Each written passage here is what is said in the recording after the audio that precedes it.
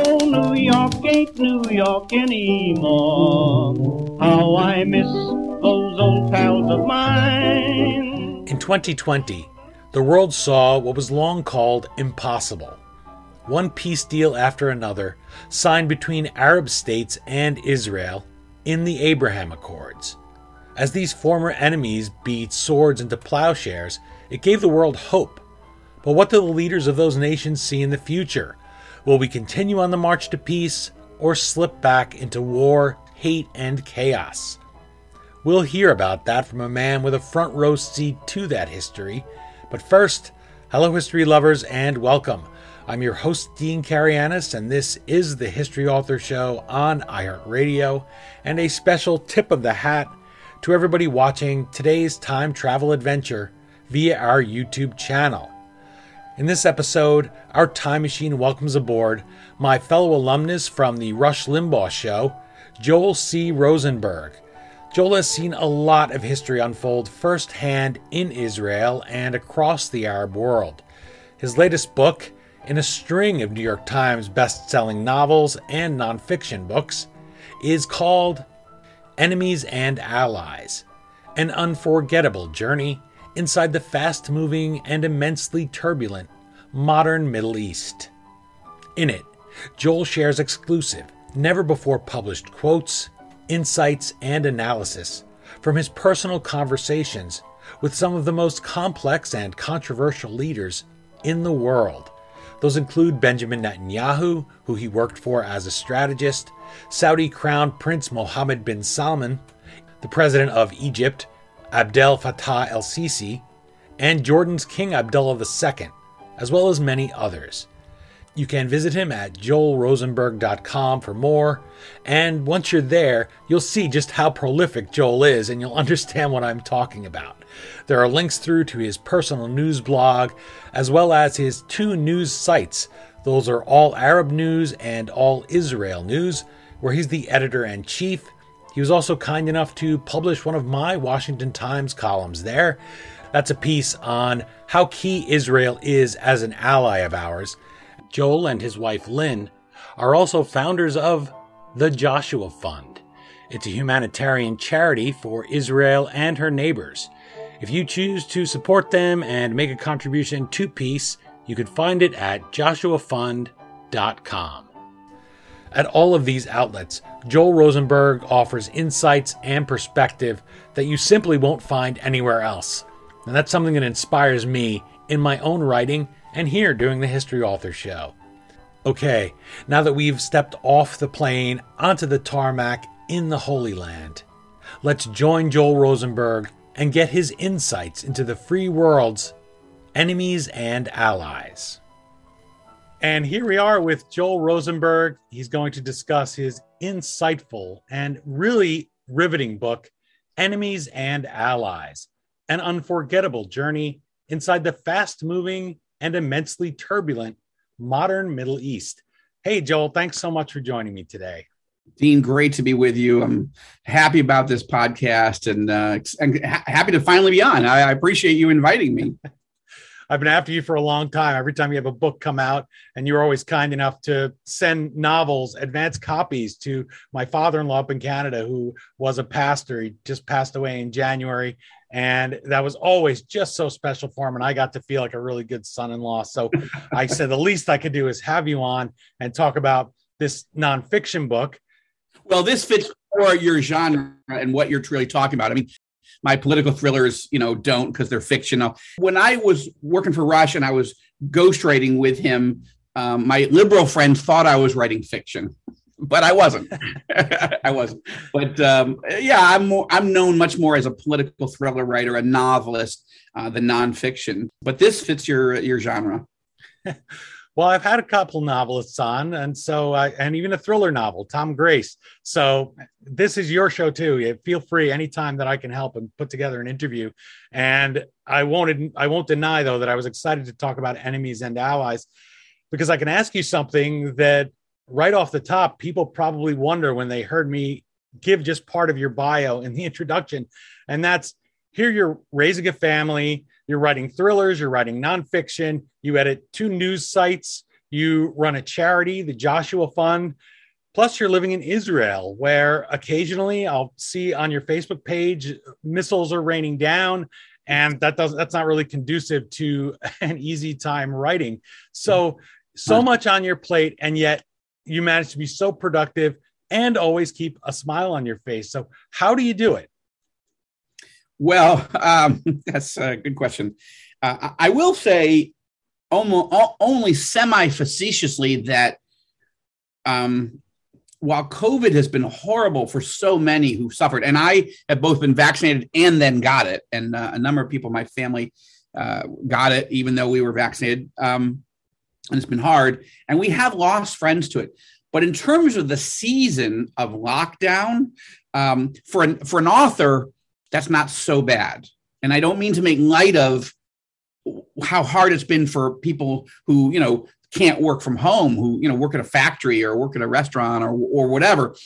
But I got 3 books written during this period of time. And, again, with all due sensitivities, which are important, but authors would not even realize they were in quarantine or in a lockdown. Like I'm not seeing anybody and I'm just here by myself writing every day. Yeah, that's my life. In some ways, it's a schizophrenic life because you are very silent and quiet and private and you're writing. And then you go out on a book tour, which is all people. And it's jarring, actually. But the point is, I really don't know how to do anything else, Dean. I was born and raised in the United States. I'm one of the few Jews that didn't get the financial gene. Okay, because I'm not your stockbroker, your accountant, your hedge fund manager. I'm not your doctor or your lawyer. I don't run a movie company. I'm a failed political consultant. Every candidate I work for lost or got furious with politics or disgusted or exhausted and left. Or if they did well years later after I was involved. So, making things up for a living has been much better. But this is a political thriller that's true in the sense that in the move to Israel and trying to shift our lives, our center of life, sell our home in the United States and become a dual U.S. Israeli citizen. We're Jewish. I'm Jewish on my father's side, Gentile on my mom's side. By faith, we're followers of Jesus. We're evangelical. So that's an interesting identity also in Israel. But all that to say, putting 2 of our 4 sons in the army in Israel, trying to learn the language. But I think some doors started to open that I couldn't say no to. Like when the King of Jordan read one of my novels in which ISIS is trying to kill him, he's a named character. And rather than banning me from his kingdom forever, he invited my wife and me to come for 5 days to get to know him. That was a game-changing moment in our lives. It didn't happen until we moved to Israel. And out of that came multiple meetings with almost all of the key leaders in the Middle East. So many reporters that kept asking me about it, and they wanted to write their own book about what I was learning. And I finally said to my publisher, I think I ought to write a book, because these stories are interesting and they're about a topic that's super compelling right now is what in the world is going on in the Middle East? We want to look away from it. Biden wants to look away from it. But it's a little bit like Michael Corleone in The Last Godfather. The more I try to get out, the more they pull me back in. Like you can try to ignore the Middle East, but there's something about the dynamic in this part of the world that pulls you, forces you back in. And Biden is learning that the hard way right now. And Enemies and Allies is the first book. It's the only book that gets into the current trends. You read a book about the Middle East, even a great book from 5 years ago, 10 years ago, it's completely out of date. It may have useful information, but events are moving so fast now. And somehow we manage by the grace of God. Well, that's something I definitely wanted to ask you about because your novels can't go out of date. You can always enjoy them. And also the candidate you want always wins, right? So you don't have to worry about actually running the campaign or scandals. You control that. But here in a book like Enemies and Allies, you can put it on the shelf and have it go out of date quickly. And when you write a chapter like chapter 5, which refers to that meeting with the king of Jordan, your headline is, I had never met a king before. That's always going to be an interesting chapter, but the rest of the book, you have to try to keep it timely. So I wanted to ask, in a Mideast that can indeed change overnight, and we have seen that several times just in our lifetimes, how do you design this book? What do you pack it full of so that Enemies and Allies has legs and does stay relevant and isn't like one of those newspapers or magazines you read in a dentist's office where, oh boy, this is a month old? Yeah. Well, it's tough to do. And you read the subhead, it's an immensely turbulent and fast moving environment. So just since I put it to bed and the publisher started working on it, Netanyahu is out of power and the Taliban is in. What kind of crazy universe are we living in? But the key is to take the facts that I know and the things I've seen and heard and put it in a context of helping people understand that there's two major trends in the Middle East, and those are not going away for a while. Trend number one, and they're completely at cross purposes. Okay, they're countervailing. The one trend is that the radicals in the region are becoming much more dangerous and much more aggressive. Afghanistan and the sudden rise of the Taliban, the sudden surrender of the United States and the NATO alliance. It's stunning, but it was also foreseeable, tragically. But the point is, we are seeing the exhaustion of the United States as a people and as a government. We're done, as a country, the United States, like, we're done with the Middle East. Like, we're withdrawing, right? This is Biden's fault. But in fairness, let's remember that President Trump also ran on ending the war in Afghanistan. Now, to his credit, he listened to his generals and advisors and didn't do it, instantly. But he still wanted to pull every member of U.S. forces out by May of 2021. I think if he was in office, he wouldn't have done it on a date certain if the environment was still so fraught with the Taliban taking over. Trump might wanted to end the war, but he didn't want to lose, right? He didn't want to be accused of surrender. But still, the instinct was, hey, we're done with that, right? And that's the great fear of it. Every Israeli and every Arab ally in the Middle East, America's getting tired and we're on our own. And how are we going to navigate? Because on the one hand, the radicals are rising, okay? And the Taliban's not our strategic threat, right? It's a serious problem. But Iran, the Iranian regime, and its bid for nuclear weapons and the missile delivery, that's the strategic threat. And Iran's allies with nuclear powers and enemies like Russia, China, North Korea, and even Turkey. So I talk about that. That's one movement, one trend line in the Middle East, and it's super dangerous, super dangerous. Iran is more dangerous today than at any other time in history, okay? But the countervailing trend line is that more Arab countries are making peace with Israel than ever in history. We've gone from 2 Arab-Israeli peace treaties over the last 75 years to 4 more in a matter of a few months, and more are coming. So there's a sweeping, game-changing, tectonic shift going on in the thinking on the Arab street, but also, and maybe more importantly, in the palaces. The highest leaders, the most powerful leaders in the Arab Muslim world are deciding Iran is the enemy, not Israel. And we need to get closer to Israel economically, technologically, relationally, and strategically, militarily, and intelligence. Israel's not the problem. Iran and its orbit, that's the problem. And we've been looking at the wrong enemy all this time. That's a huge shift. It's incredibly positive, incredibly positive. And those things, the bad guys are getting more dangerous, but the good guys are coming together and forming their own alliance. And in the midst of it, the United States is withdrawing. That is the story of Enemies and Allies. And while the details will change in the days and weeks and months ahead, people need to understand those central truths. And they can do it through this book, which may sound like a naked plug, but it is true. If you want I'll take it. If you want to hear the history of the region, you get it here, because when I read things and then you talk to the average person, they have no sense really. And I'm not saying I'm a genius. I just happen to be in news and be in politics. I have the time to read it. We talked about time management before.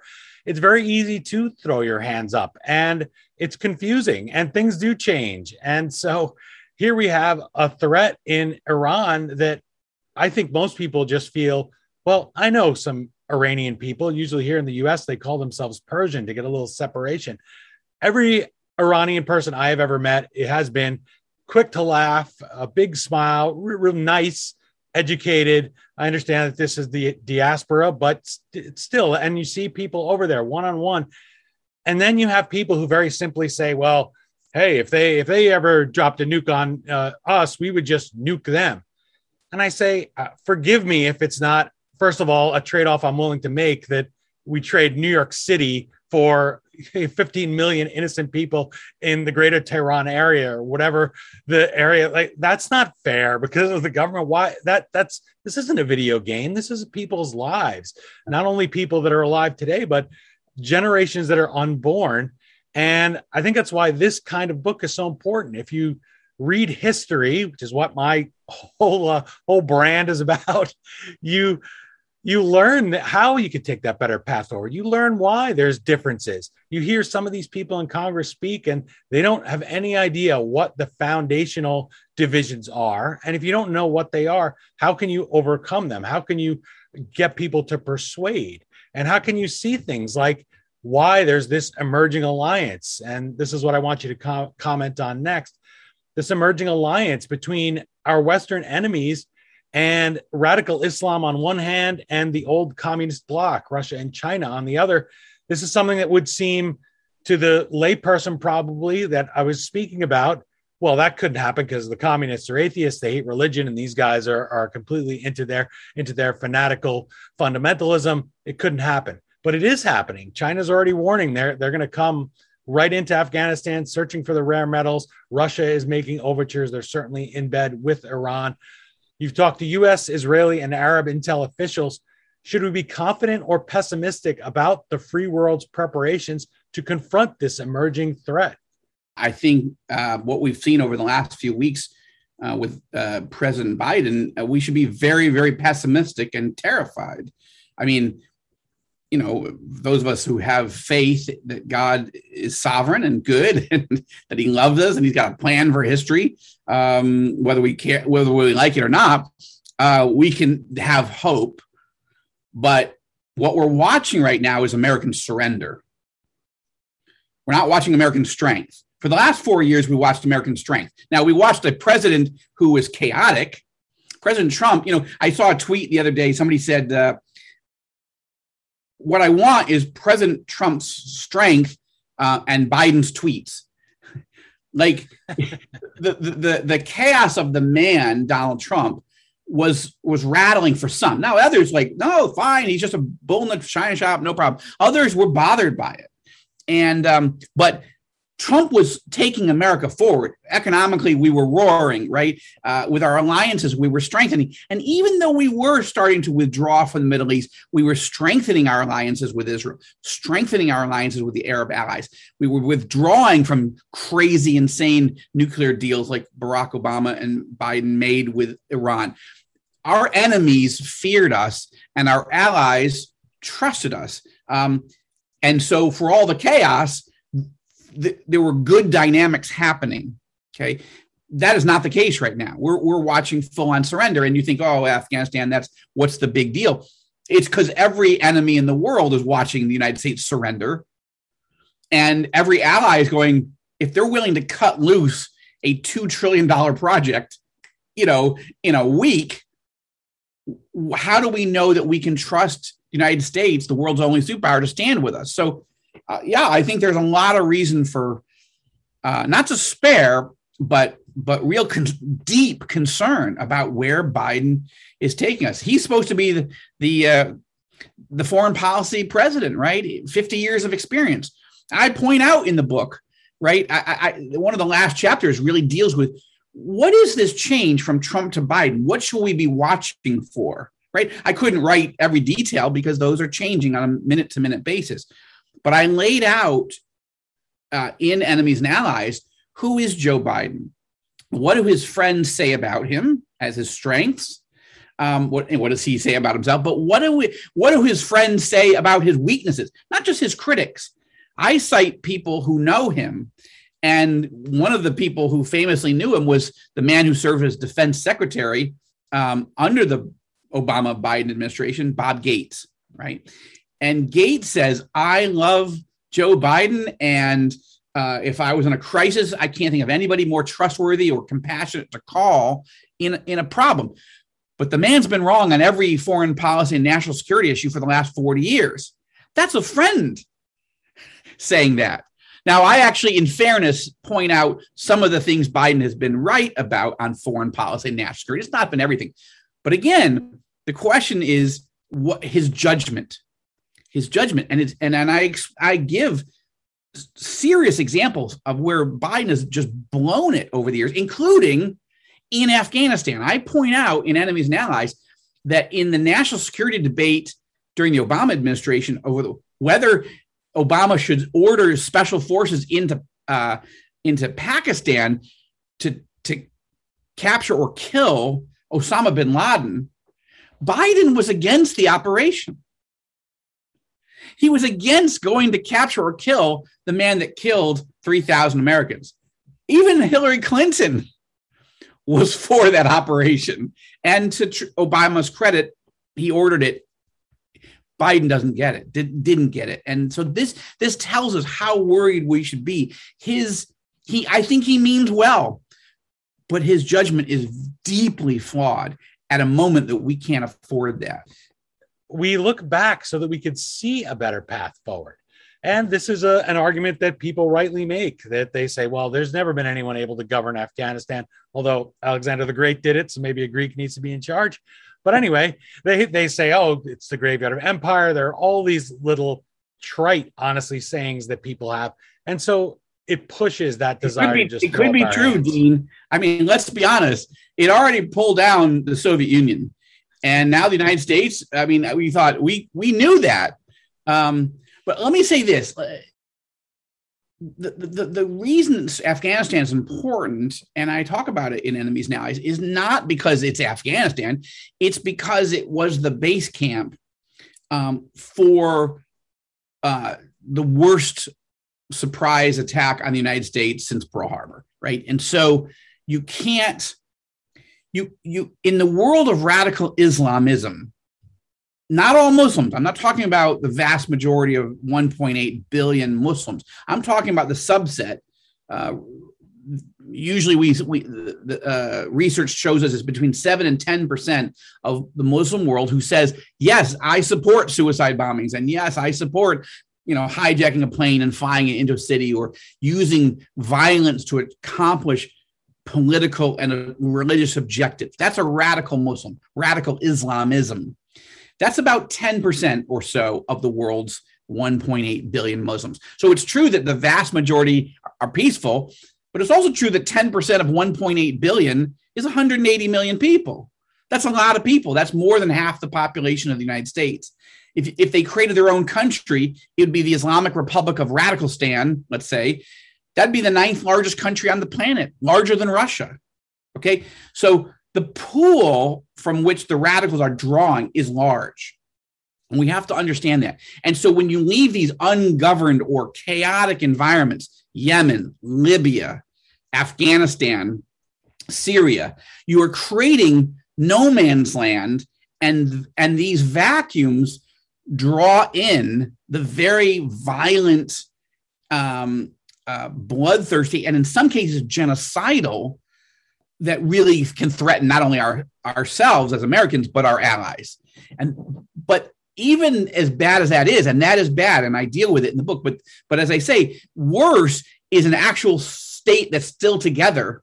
Iran is an industrial state. It's a modern state. It's a scientifically advanced state. It's It's got deep culture, and the Persian roots are, they are the people of great empires, both evil and good, incredibly dangerously close to building nuclear warheads, not one, but an arsenal. And they have the ability, let's keep in mind, they're not yet able to reach the United States with their missiles, but they have high-speed missiles that can reach Israel. And if they had built a nuclear warhead and attach it to one of these high-speed missiles, the Iranian regime could do in 6 minutes what Adolf Hitler took 6 years to do, and that is kill 6 million Jews. This would be a second Holocaust. So the Israeli people and our Israeli government cannot afford to say, well, it's a problem, but look, the Iranian regime is misunderstood. Make a deal with them. They just want to come back on the on-ramp of history. They feel left out. They feel isolated. No, we believe them. They're genocidal. They want to liquidate the entire Jewish nation of Israel. We're only the little Satan in their eschatology or end times theology. The United States is the great Satan. But the United States can afford to take their time. I don't think the United States should, but in a sense they can afford it. Israel can't. We are a one-bomb country. You hit us with a nuclear weapon, it's over for us. So we're not going to wait. And so, these are the issues that I deal with in the book, because I think in many ways, the last 18 months, Dean, Americans have understandably been very inwardly focused, right? You've got the pandemic health crisis, 600,000 people dead, horrible. You've got the pandemic economic crisis of all the shutdowns. You've got controversies over vaccines, over shutting down churches, over mandates, over all these different issues. Plus, you've had critical race theory and race riots and incredibly bitter political campaign. It's understandable the United States is inwardly focused, but try to ignore the Middle East at your peril. You ignore it, it's going to come and bite you. We ignored it, and that's how we got 9/11, right? So we can't take our eye off this ball, as it were, of radical Islamism. It's too dangerous. They are coming for us, okay? What I hope is that, yes, people in high political office, in intelligence and diplomacy, but just as much the average everyday person who's saying, I know I should pay attention to what's happening in the Middle East, but honestly, I've been too busy. Okay, this is a good moment. The 20th anniversary of 9/11 provides the moment to say, I don't want to be blindsided again. I want to understand the up-to-the-moment dynamics in this dangerous part of the world. I start off the book by saying the first lines are, it's often said about Las Vegas that what happens in Vegas stays in Vegas. But nobody says that about the Middle East, because what happens in the Middle East affects the American people. It affects our price of gas. It affects our sons and daughters going to war or not. It affects our budget, $2 trillion to fight the wars in the Middle East. Whether you love it or hate it, it doesn't really matter. You can take any political position you want, but the point is the Middle East affects us. You cannot get away from it, even if you try. So that's why this book is important, and important right now. You're enjoying my conversation with Joel Rosenberg. He's the author of Enemies and Allies, an unforgettable journey inside the fast-moving and immensely turbulent modern Middle East. And appropriately, this has been a fast-moving interview with him. The insights that he has gained are here in the book. How he comes to these opinions and these observations are in there, thanks to his first-person interviews with history makers. You can visit him at joelrosenberg.com. You can also find links to his All Arab News and All Israel News. And you can also find his social media accounts as well. Victoria Coates, who's the former U.S. Deputy National Security Advisor for the region, says of the book, quote, Enemies and Allies is a highly engaging journey through the pitfalls and possibilities of the modern Middle East. A must-read for anybody who wants to understand the genesis of the Abraham Accords and their aftermath. Joel, I wanted to move right on from that with the word possibilities. That's the word I'm going to jump out from Victoria Coates' review there of your book. For so long, as you were just speaking about, the world has accepted that that region is just a mess. Throw our hands up. Let's just leave it alone. And it's kind of like if you have a few skunks in your backyard or bugs in your backyard, you can't ignore those bad elements because you'd rather just stay inside, because eventually the raccoon will get in or the skunk will spray you when you, hi, I'm just going to my car. So how do you hope something you heard from one of these leaders that inspired you will maybe let somebody else push back and say, hey, when you want to write off this whole region and say, oh, the heck with Saudi Arabia, we should just nuke them and be done with it. They're all the same. What is something that somebody who is of goodwill can use from one of your interviews to push back against that kind of, forget it, it's never going to be solved. We should just stay home between our oceans. Yeah. Well, Dean, to me, this is the most interesting part of the book, and it's actually the longest part of the book. And that's the contrast between how dark and dangerous it's becoming, the threats, and how much light and hope and opportunity there is, these new opportunities that are opening for peace. And not just peace where, two governments signed some documents, but there is a fundamental sea change of thinking, as we referenced earlier in the program, in the way the Arab Muslim world views Israel and the Jewish people. They used to be 100% against us. They didn't want Israel to be in the region, right? There's been multiple Arab-Israeli wars as these countries have either actively fought against us or sent or provided political and financial and other support to the frontline Arab countries that were trying to destroy Israel and wipe us off a map. So they are totally rethinking now. They are coming to the conclusion that, wow, Israel, they're actually a little bit jealous, to be honest.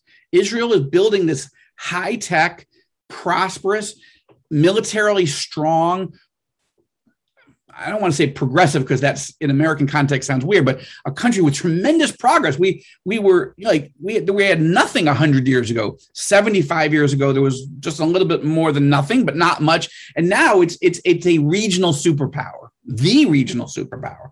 We don't have oil in Israel.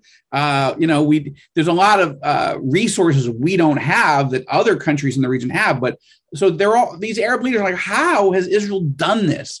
And don't we want to team up with this high-tech, innovative, entrepreneurial startup nation? Like, yeah, if we had to go to war with Iran, if we have to, we don't want to, but if we had to go to war to stop Iran, to neutralize their nuclear threat, can we trust the United States?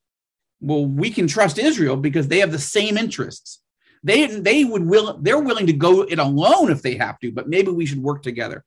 But what about all the economic development and growth and starting companies? The Arab leaders are like, we have money, they have technology. We ought to pair this. This could be a gold rush. That's the thinking that's changing. And the Arab Muslim leaders are like, we want tourism. The Saudis are like, listen, we've been called the Forbidden Kingdom for a long time. We need to open our country up. But to come for Jews, for Christians, for others, they need to feel welcome. They need to feel like they're not coming to the Stone Age, to the Flintstones, to the, not in terms of technology, but in terms of values. Like, if you're not going to let a woman drive, if you're not going to let, this craziness, nobody's going to go visit the kingdom of Saudi Arabia if they see it as tyrannical and backwards. And so there's a lot of change going on. But I will say this, Dean, the thing that makes this book not only the first of its kind, but the only book of its kind is that I'm taking you inside the palaces of the Middle East. And you are getting to meet, as I got to meet, the most powerful, consequential, controversial leaders of the region. I'm not talking to the guy fourth down on the list or the ambassador. We're talking to the kings, to the presidents, to the prime ministers, to the crown princes, to the men, and in this case, it's only men, that are making the changes. They're making the decisions. And what they decide is going to affect American lives. If they make good decisions, we might have an era of security and prosperity. If they make bad decisions, the whole region could blow up. And it's not just the Arab leaders, it's Israeli leaders at the top. And I take you into the Oval Office. You sit with me as I sit with the President of the United States, the Vice President, the Secretary of State, and we talk about these issues. My point is, take the Crown Prince of Saudi Arabia, the most controversial leader in the Arab world, Mohammed bin Salman, MBS, right? Incredibly consequential, incredibly controversial. There have been multiple books written about him in the last few years, one by a New York Times foreign correspondent, one by 2 Wall Street Journal foreign correspondents, one by a former CIA senior official. They're interesting books. I don't agree with all their conclusions and everything, but not a single one of those authors has ever met MBS, much less interviewed him for hours and hours and hours on the record. I'm the only one that has done that. And it seems odd because you would think someone from the Wall Street Journal or the New York Times or the CIA would exactly be the type of person who would be able to build their confidence, their trust, and get to go on the record and talk about every tough issue. Jamal Khashoggi, did you murder him? You don't have a single church on the entire land of Saudi Arabia, and your next door neighbor, the United Arab Emirates, has 700. Maybe not a Bible. And the Egyptians built the largest church in the history of the Middle East and President Sisi just gave it to the Christians of his country on Christmas Eve. You don't have any. Why are you going to change that? You get to hear this conversation. You get to read it. And you may love these leaders or hate them. You may agree or disagree. You may agree or disagree with my own conclusions. But my point is, I take you into the room where it happened, to cite the Hamilton play, and you get to hear it for yourself. One of the great frustrations of media bias is I don't know what that guy really thinks. I don't know what that guy really believes, because I'm not getting to hear from him or from her. I'm just hearing it through the media filter. Okay, I'll take you inside. Come and sit with me. And again, nobody else has gotten to do this. Or the few people that have, in terms of meeting him and spending hours with him, they are the type of people that they're in intelligence or in business or whatever, and they're not coming out and talking about it. So how do we evaluate whether we can trust these leaders? Are they our allies or not? And what do the Israelis really think about what's going on? Not just a soundbite here or there. That's why I think this book is fascinating. It was fascinating to live and to write. And I'll be intrigued to see as it releases, if people see that as, wow, there's literally not a single book on the market that's anything close to this. I think it's going to be very valuable at a time where, again, I guess I owe a thank you letter to President Biden. I say that I say it facetiously, but he has forced this issue back. Who are our enemies and who are our allies, and how is the White House going to treat both? Well, I think you're the perfect man to have written this book. I was thinking of the many dual parts of you as a person. You have the U.S. citizenship, the Israeli citizenship, correct? Your mother was Gentile. Your father was Jewish. This is two sides of you. You obviously lived in both countries. You've lived in Israel. You've lived here. So I think you're the perfect person to have written this, to get a broader perspective. And you do it with really good humor. I've heard you say, for instance, you met the president of Egypt, al-Sisi, and you said, boy, I'd like to take a picture of them, but no selfie with Sisi. So I'm goofy. So I love that kind of goofy thing. You mentioned both President Biden and the nation of Turkey, and I wanted to give him credit for something else for people who may think that they want a little bit. I used to work at Fox News, so a little bit of fair and balanced. When he recognized the Armenian genocide, now people said it was the first in history. It wasn't. Reagan also referred to it as a genocide, but it was still significant, especially since it's at once an ally on paper, the nation of Turkey, and it's also an emerging enemy. You're getting very close to our foes like Russia. A 2019 poll found over 80% of the country view the United States as a threat. So we look at that NATO map, but all those countries are not willing to stand with us as closely as some of the others. We have their leader dismantling secular institutions. And there's no way to eject somebody from NATO. There's no way to eject a country out of it. They didn't think to write that into the alliance if you go over to the other side. So I wanted to ask, how did the leaders you spoke to in Enemies and Allies tell you they were preparing to face that threat from Turkey, as it seems to be going over to the other side, moving through that ampersand in your title from ally to enemy? Yeah. Well, it's one of the stories that I think is definitely not out there in the media yet. And I can't think of too many books. There are a few in the academic world or the think tank world, but in terms of the general market that's starting to look at how do we assess Turkey. I've been to Turkey many, many times. It's a beautiful country, just rich history, biblical history, right? It's the Apostle Paul preached the gospel and planted churches all through Asia Minor, which we now know is the Republic of Turkey. It has been a great ally for the last 100 years or so, but the key is leadership. The key to history is leaders, right? The people have a great deal to do with this, but countries are led by leaders, and if they are good leaders, they can really help liberate and strengthen the people. But bad leaders are dangerous, right? And so the key is, and I do like a profile of Recep Erdogan. Erdogan is the president of Turkey, and he was a hidden Islamist. He kept his radical Islamist views quiet, private, secret for many, many years as the mayor of Istanbul, later as prime minister. Occasionally he would slip. He was actually arrested once and banned from politics because he sort of let his mask of radical Islam slip. And then he sort of course corrected and tried to convince everybody, no, that was just a mistake, and blah, blah, blah. And he emerged as the president. And now he is taking the entire country of Turkey to the dark side, aligning it with Iran, aligning it with Russia, aligning it with the Muslim Brotherhood, a terrorist organization that seeks to annihilate Israel. So it's interesting, Israelis are very worried about the direction Turkey's going. And not just because tens of thousands of Israelis used to take beautiful, cheap vacations on the southern shores of Turkey. Yeah, that's a problem. But now we have other countries like the United Arab Emirates to go to and so forth. But it's not just Israelis who are worried.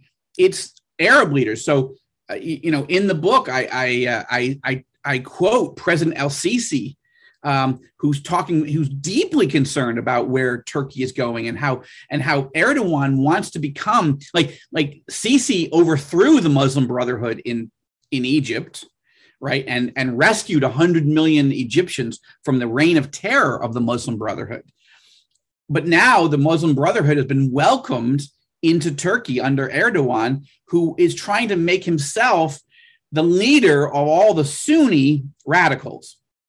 Iran is the center of all the Shia Muslim radicals, but Erdogan wants to become the head of all the Sunnis. And so to hear President El-Sisi of Egypt talk about this on the record, to hear the leaders of the United Arab Emirates being very open with me, particularly, as I recall, the foreign minister of the UAE invited me to his home for 2 hours, and we talked about this. And what do you worry about? Iran, yes. Turkey was a big topic for him. And so it's important to see how much unity there is between Israel and our Sunni Arab allies. There's a tremendous unity in terms of how these leaders see the region. It's not like, and it used to be when I would use the term radical Islam, or more precisely radical Islamism, I would have all kinds of blowback. People saying, you're being so unkind to Muslims and you're just defaming the religion. I said, no, I'm not talking about the 1.8 billion Muslims. I'm talking about a subset. I was very clear. But at the time, even President Obama was like, this is crazy. You can't talk about radical Islam. That's cruel. The Muslim leaders themselves use the term. They know the difference between what they believe and what bin Laden believes, what Hamas believes, what Hezbollah believes, what Erdogan believes. And Muslims are offended if you don't show that there's a difference between a peaceful moderate and a radical lunatic. Like, that's just, it's cruel not to create distinctions in this case. And so that was a fascinating piece of this book as well. One thing is, Dean, I'm realizing that you asked me a question which I may not have given you the answer that you were actually asking. And it's a classic way of an author going, I want to make this point, whether you want to hear it or not. So I'm just doubling back. You asked, what's the one hopeful thing? Is there something hopeful? And so I talked about hearing from these leaders, but let me say something hopeful in there. In October of 2018, I was sitting in the palace in the United Arab Emirates in the capital of Abu Dhabi with their crown prince, who's the de facto leader of the country. The top leader is ailing. And his name is Mohammed bin Zayed. So he's affectionately referred to in the region as MBZ or MBZ. MBZ. And I was saying to him, listen, I'm with this group of evangelical leaders that you've invited us. Thank you. You've never invited evangelical leaders to the UAE before. We're deeply honored to be here and talk to about these issues. He spent 2 hours with us. It was fascinating. But I said, one of the topics we want to talk about is peace in the region. We, as followers of Jesus Christ, as students of the Bible, as teachers of the Bible, we believe God has a certain plan and a wonderful plan and purpose for Israel and the Jewish people. So our love for Israel and the Jewish people isn't political, it's theological. So it's rock solid. You can't shake us from that. So you just need to know that about evangelicals. Second, Jesus commands us to love our neighbors, and the Palestinians are our neighbors, and Arabs and Muslims generally are our neighbors. So it's not that we love Israel and we hate Palestinians. We don't hate Palestinians. I mean, some evangelicals sadly speak ill or maybe denigrate because they think that's defending Israel. We don't think that's the appropriate way. We're not coming here with a plan of how to fix the Israeli-Palestinian crisis and challenge, but we just want you to know it's not zero sum for us. We love both sides. And third, the Bible commands us to pray for the peace of Jerusalem, Psalm 122, verse 6. So we've been praying for a long time. And what we're looking for is who will be the next Arab leader that makes peace with Israel, even if the Palestinian leadership remains intransigent, recalcitrant, resistant, has no intention of making peace in the near term. Okay, will somebody step forward in the Arab world and make peace with Israel anyway? Because at that point, we're like, it's almost been a quarter of a century since Jordan and Egypt made peace. To our shock, Dean, MBZ leaned forward. He said, Joel, it's going to be me. I'm going to make peace with Israel. And we're like, whoa, we wanted to lay out those principles, but we weren't actually expecting that answer. And we talked to him about why, what has changed in your thinking? Why are you ready? And we talked about, he talked to us about the roadmap. How would he get there? The problem with that conversation, Dean, is super encouraging as it was off the record at that time. So we couldn't come out of the palace and say, we had a huge headline 2 years before the Abraham Accords. Tweeted out right away. I know, exactly. In this day and age, it's hard to sit on information like that. But our goal was to build trust and relationships so we could talk about all the issues that matter to us and all the issues that matter to them, and they'd be comfortable to tell us stuff and know that we weren't going to betray them. To us, that was more important than a headline because we weren't really there as journalists. We were there as faith leaders. What happened? 2 years later, it was Mohammed bin Zayed that decided to make peace with Israel. August 13th, 2020, they announced that he had brokered a deal through President Trump and the Trump team with Benjamin Netanyahu, the prime minister of Israel. And that was the first country. Then other countries were like, we want in too. We're ready also. MBZ's leadership set into motion Bahrain, Sudan, and Morocco in a few months. In the case of Bahrain, in a few days. And so I was at the White House on the South Lawn on September 15th, 2020, to witness the signing of the first Arab-Israeli peace treaties in a quarter of a century. And this is the first book, it's the only book out that's telling the story of how we got in detail, the behind-the-scenes story of how we got to these game-changing, historic, super positive Arab-Israeli peace treaties in the midst of all the darkness, all the chaos of the region. Why is this happening? And since this is a history program, let's talk about, I'll just reference this and I won't go on and on beyond this. Sun Tzu, right? Sun Tzu says, you can't learn about the intentions of your enemy by ghosts and spirits. You can't elicit this information. You need to go talk to the people that have the direct information. I'm paraphrasing. Now, MBZ was not an enemy, but he wasn't a peace partner with Israel. And not just for peace, but normalization. Let's have trade. Let's have tourism. Let's have cultural exchanges. Let's go visit you. You guys come visit us. 150,000 Israelis have flocked into the UAE. Like, what is this Arab country that's welcoming us with open arms? What is going on here? Venture capitalists are flying back and forth. How do we make deals? It's popping. It's crackling.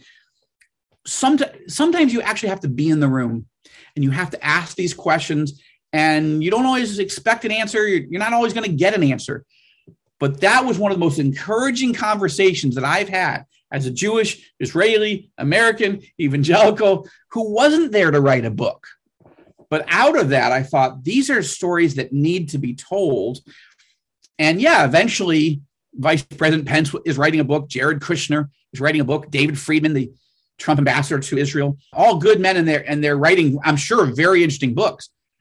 But most of those books are about lots of other things, right? Pence is not going to only talk about the Middle East. He's got a few other topics that he needs to cover. And Jared is the same way.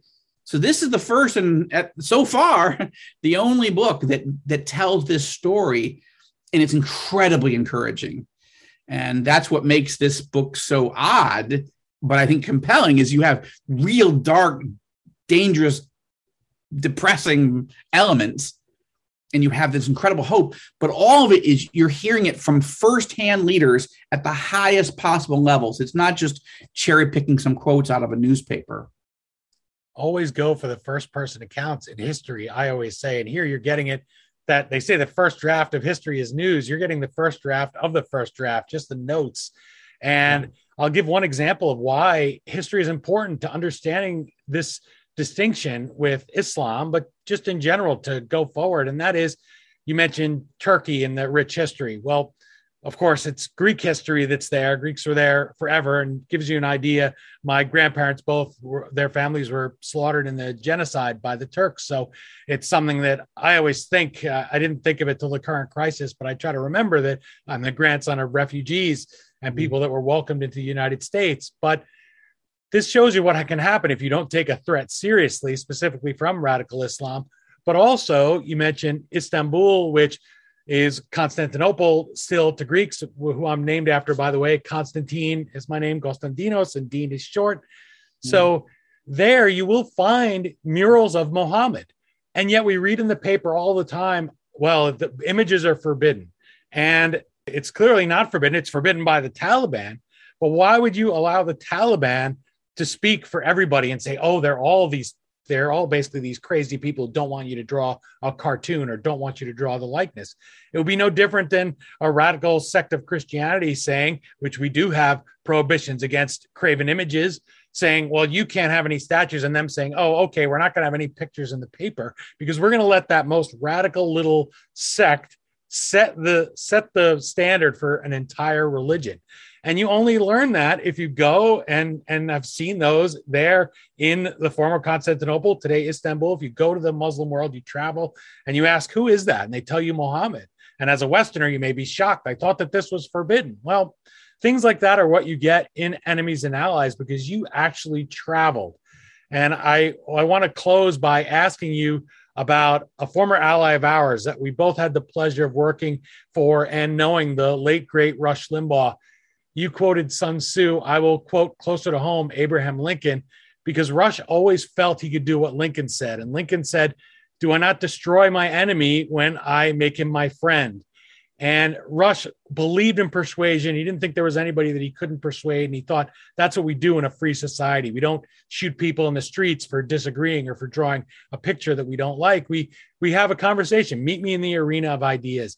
Mm-hmm. So I wanted to ask, how can enemies and allies help the millions of listeners, tens of millions of listeners that really still miss Rush, that he left behind? They miss that optimism. They miss that willingness to politely engage with people that disagreed with him, and find a way to see this vision of the brighter Middle East that I see today behind your smile when you're talking about meeting all these leaders over there and having that front row seat to history.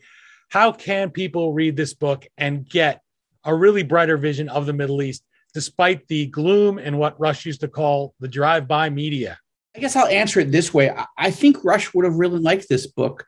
And the reason is because he would have seen in it, from our 25-year friendship, how much he influenced me. Okay. I was a film major at Syracuse University. My academic training was how to tell a story. It wasn't really journalism per se, and it wasn't really Middle Eastern studies per se. I did spend 6 months at Tel Aviv University studying Middle Eastern history and politics and culture and language. But when I ended up going to Washington and ended up working for Rush as his director of research, I didn't have the academic training that would have, like in political science and in all, Western civilization or all these other things that might have been useful for a job like that. What I learned from him is how, the way I describe it is how to pan for gold, how to sift through mountains of dark, of garbage, really, or at least if you're in a to keep with the analogy, you're up in Colorado or something, and you're just sifting through sand and silt and rocks, but you're looking for gold, and you're looking for, and the key is knowing how to observe, whether you're researching history and you're on a database or you're sitting listening to someone. The key is how to understand that's significant, right? Because we live in an information age where we're being drowned by information. The problem is not getting information. The problem is knowing what is actually important. What's the piece of gold in that, in what somebody's telling us or what somebody's written? Rush had a unique ability to listen to liberals, or to anyone, but let's say, obviously he's in a conservative liberal clash, and to hear a quote by a liberal that captured the essence of the philosophy and why it was wrong, or to read a news story and find the factoid in the 92nd paragraph. He's like, that, if he had written the article, it would have been up front, because that's the significant piece. And when we listened to Rush or watched him on television back in the day, one of the reasons we listened to him was because he was scanning so much information. But when we listened to him, we knew, he said, look, I'll watch all the weekend shows so you don't have to, right? Like, what he meant was, I have this ability, and I do, because that's why you're listening. That's why you trust me. And I'll play the actual soundbite. I'm not going to just tell you he said it, or I'll show you the quote in the newsletter or whatever, but you'll see what the opposition really thinks. You don't have to read the whole speech. I'll do that. You don't have to listen to everything. You don't have to read their whole book, but I will sift through and I'll show you what these people really think and why it's dangerous. But he also, so the ability to learn that is that's not easy. And I, as director of research, I would be listening to the Rush Limbaugh show. I mean, as a staff person, going, where did he get this from? Like, I'm the guy supposed to be feeding him stuff, but he was his own research director. Let's just be clear about that. But I would send him stuff, mountains of stuff, every morning as he prepped for the show. And I learned by what he used and what he didn't, what was significant. When I heard some little gem that I sent, or I thought I sent him a mountain of material and I thought this was important and this was, and he like chucked all that and found this piece. I'm like, oh, that was graduate school for me. I was learning the art of research and political communications. And I was learning that you can do it with humor. You don't have to be mean, and you don't have to be depressed as you look at a situation. And by mixing up your style of communication, sometimes you're serious, sometimes you're funny, gives an audience an ability to absorb that information, process it, and decide whether they agree with you or not. Now, that's longer than I should, but the reason I say that is because this book is the product of trying to learn, not the way I saw the media do it, but the way Rush did it. Now, you don't see unless you know him, and you do, and your audience does, you'll see his fingerprints in the way I think. And I tested this against him a lot. He had me on his show a number of times and in the newsletter. And one of the things I loved about him was he loved Israel. I, in fact, was working on trying to arrange. Netanyahu invited him even late in his life, even after he was diagnosed. We were working on trying to put together a trip because he just hadn't been there in so long. It didn't work out. But he had a great love for Israel, and he understood radical Islamism. And I remember one of the interviews he did with me. I mean, again, he never talked to former staff people on the air, obviously Bo Snerdley, our friend James, yes, but that was a different relationship.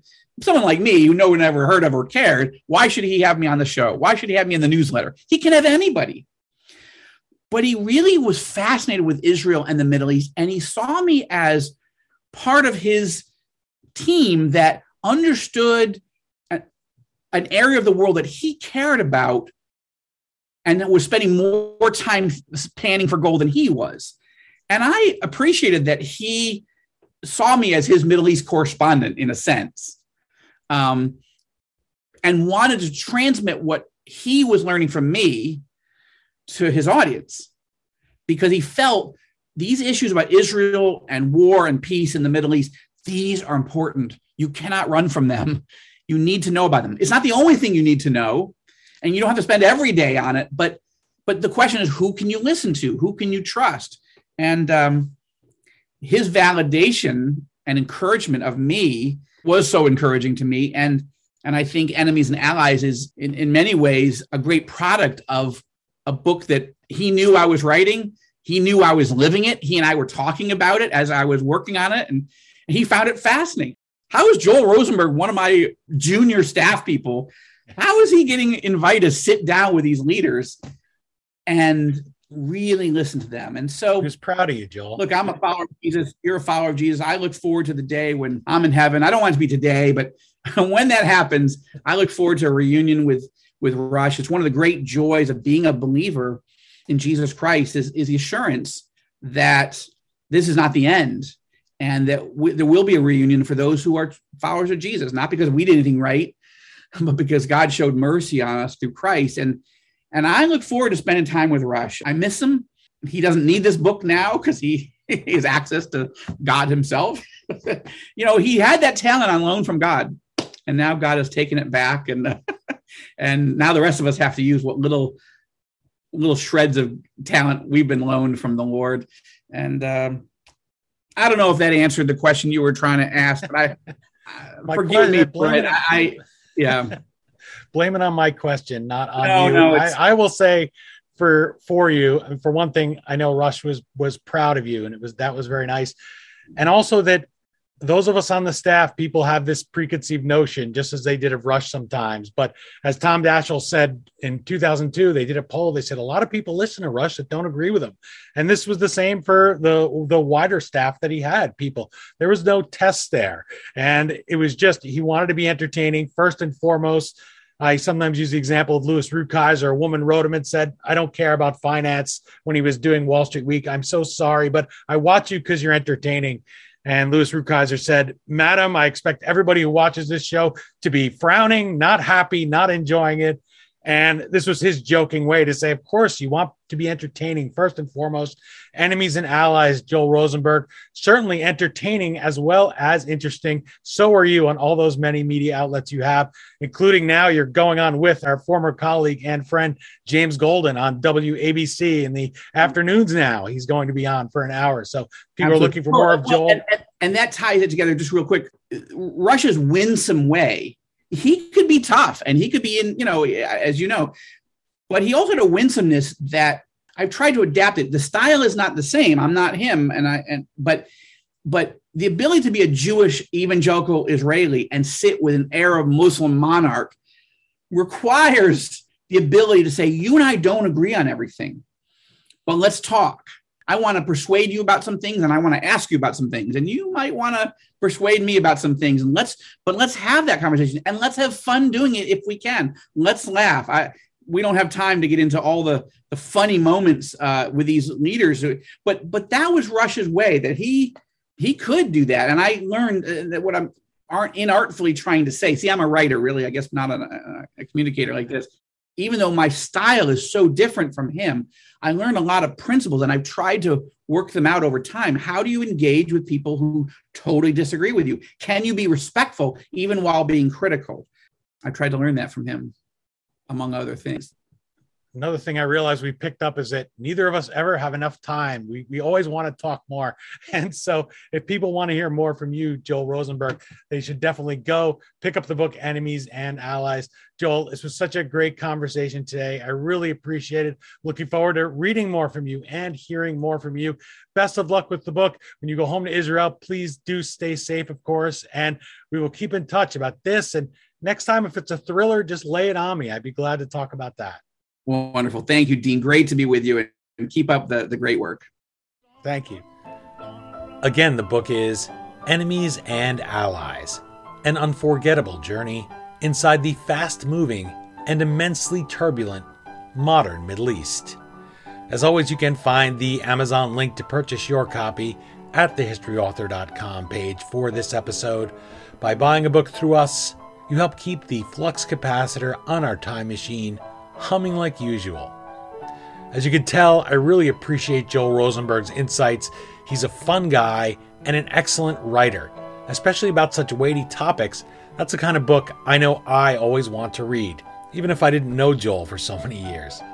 Thanks to him for joining us and for sharing these insights into the meetings he had with the men who control the fates of untold millions in the Middle East. Not just people today, but generations as yet unborn. Visit him at joelrosenberg.com for more and to find his always insightful blog, as well as links to his All Israel News and All Arab News websites. You will get news and insights from Joel Rosenberg that you simply will not find anywhere else in the media. And remember to check out Joel's nonprofit charity for Arab and Israeli alike. That's the Joshua Fund at joshuafund.com. Of course, you can also find me on Twitter, Instagram, Facebook, and LinkedIn. Plus, check out our YouTube channel, where I hope you'll subscribe to watch future conversations. Well, that's all the History Author Show has for you in this installment. I hope you'll join us for our next all-new interview right here on iHeartRadio, or wherever you enjoyed this look back at where we came from with an eye on where we're going. Until that next trip into the past together, on behalf of Joel Rosenberg, thanks so much for time traveling with us today, and have a great week. We still call it Broadway, but what's in a name?